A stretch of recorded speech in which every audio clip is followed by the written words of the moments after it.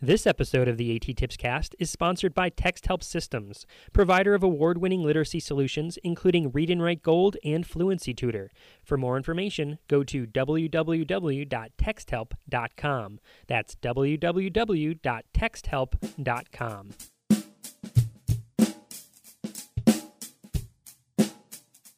Welcome to the AT Tips Cast, exploring and investigating the implementation of assistive technology in public schools. I'm your host, Chris Bouguet. This is episode number 75, recorded on May 12, 2011.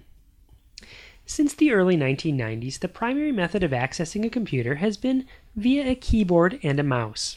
In contemporary times, we actually have a variety of options at our disposal to access the computer.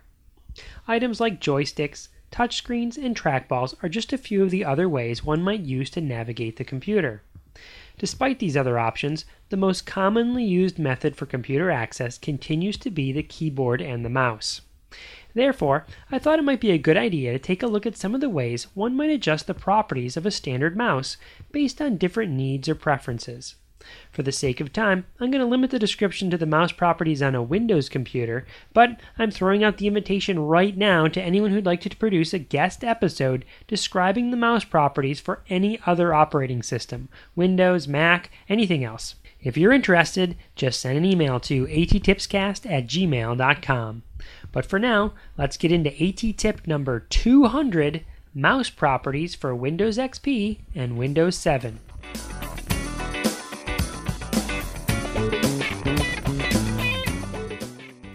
To access the mouse properties, go to the Start menu and then... Chris! Get in here! There's a mouse in the kitchen! Really? What does he look like? He's gray and fuzzy and all rodent-looking. Get him out of here! He's sitting here staring at me. Tell him to come in here. Tell him yourself! Get up off the couch and get over here to rescue your wife! Honey, it's just a mouse. He isn't going to hurt you. Shoo, mouse, shoo! Here, mousy, mousy. Here, mousy, mousy. He's coming, Chris. I think it's working. Hey there, little mousy. You okay? Yeah, I'll be fine, but that lady really scared me. You talk?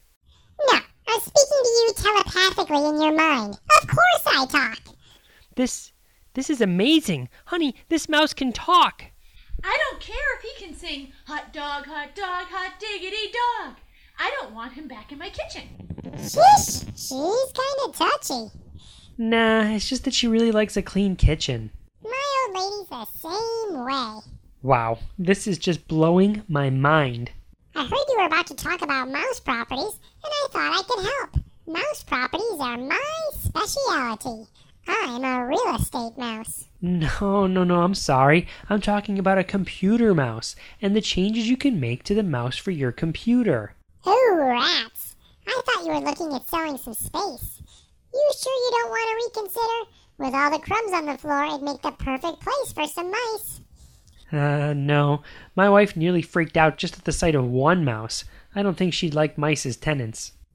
Well, if you change your mind, let me know. See ya. Wait, while you're here, you want to help me record this episode? Telling people about mouse properties? Sure, I guess. Mouse properties fluctuate pretty regularly. It's a buyer's market right now, especially with all the cats in the neighborhood, and... No. Again, I'm talking about the computer properties. I'm telling people about the mouse properties with Windows XP and Windows 7. XP and 7? Why both? Well, because I think there's still some schools out there that are using Windows XP, and I know that there's some other school systems that have moved to Windows 7. But mostly because I think the mouse properties are pretty much the same on both systems. Okay then, but if I help you, will you consider renting to a nice family of field mice? Sure, I'll see what I can do. Let's get started. Let's start with where to find the mouse properties. Go to Start, Control Panel, Mouse. This will open the mouse properties window. You'll see 5 different tabs along the top in this order: Buttons, Pointers, Pointer Options, Wheel, and Hardware. Let's start with the Button tab. The Button tab? In the Button tab, you'll see a checkbox to swap the functions of the buttons on the mouse. By selecting this checkbox, you can make the right-click button be the left-click button, and vice versa. You'll also see a slide bar to change the double-click speed. You know how you double-click to open something, like a folder or a file? Well, if people have trouble clicking fast enough to make it a double-click, they can make adjustments to the double-click speed so they don't have to click as fast. Is there anything else in the button tab? Well, there is one other function called the click lock. This lets someone highlight or drag without holding down the mouse button. It's really useful for someone who has difficulty holding the mouse button down while moving the mouse around. Nicely done. You're like the big cheese when it comes to the button tab. Oh boy, why do I feel a bunch of cheesy jokes coming on right now? Once we get started, it's going to be so hard to stop. I've heard them all before, though.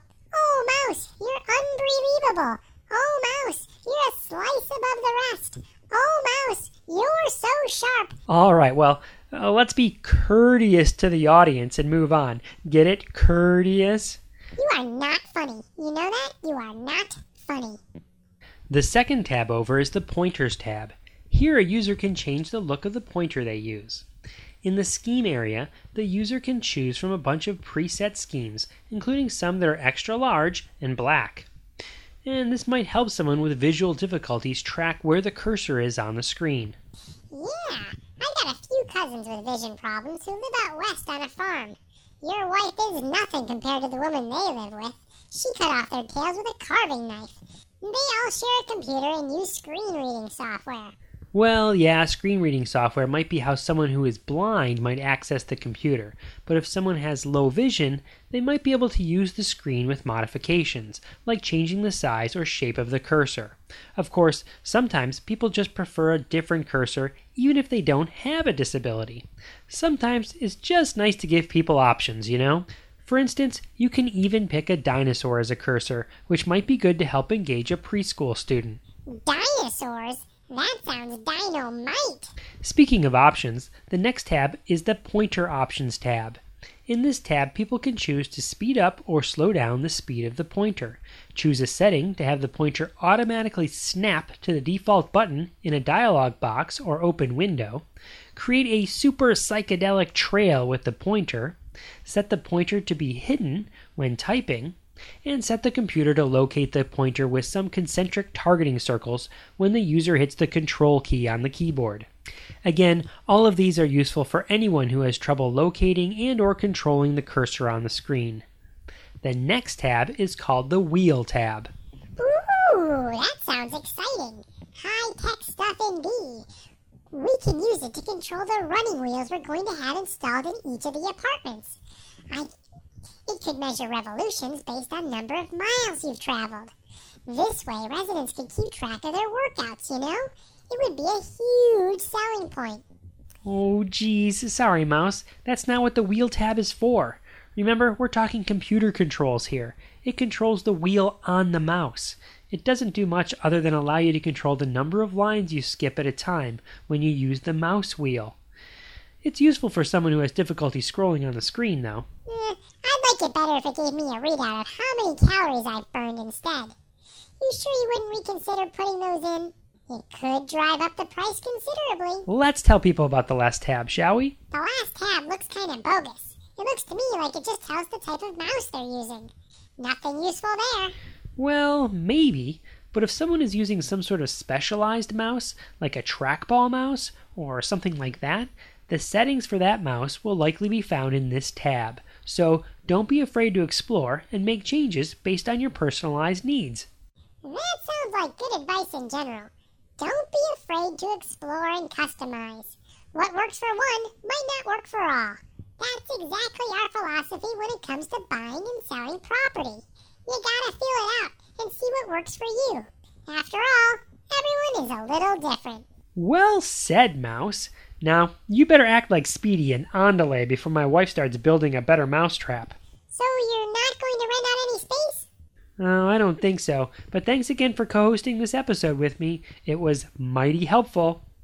Glad you were here to help me save the day.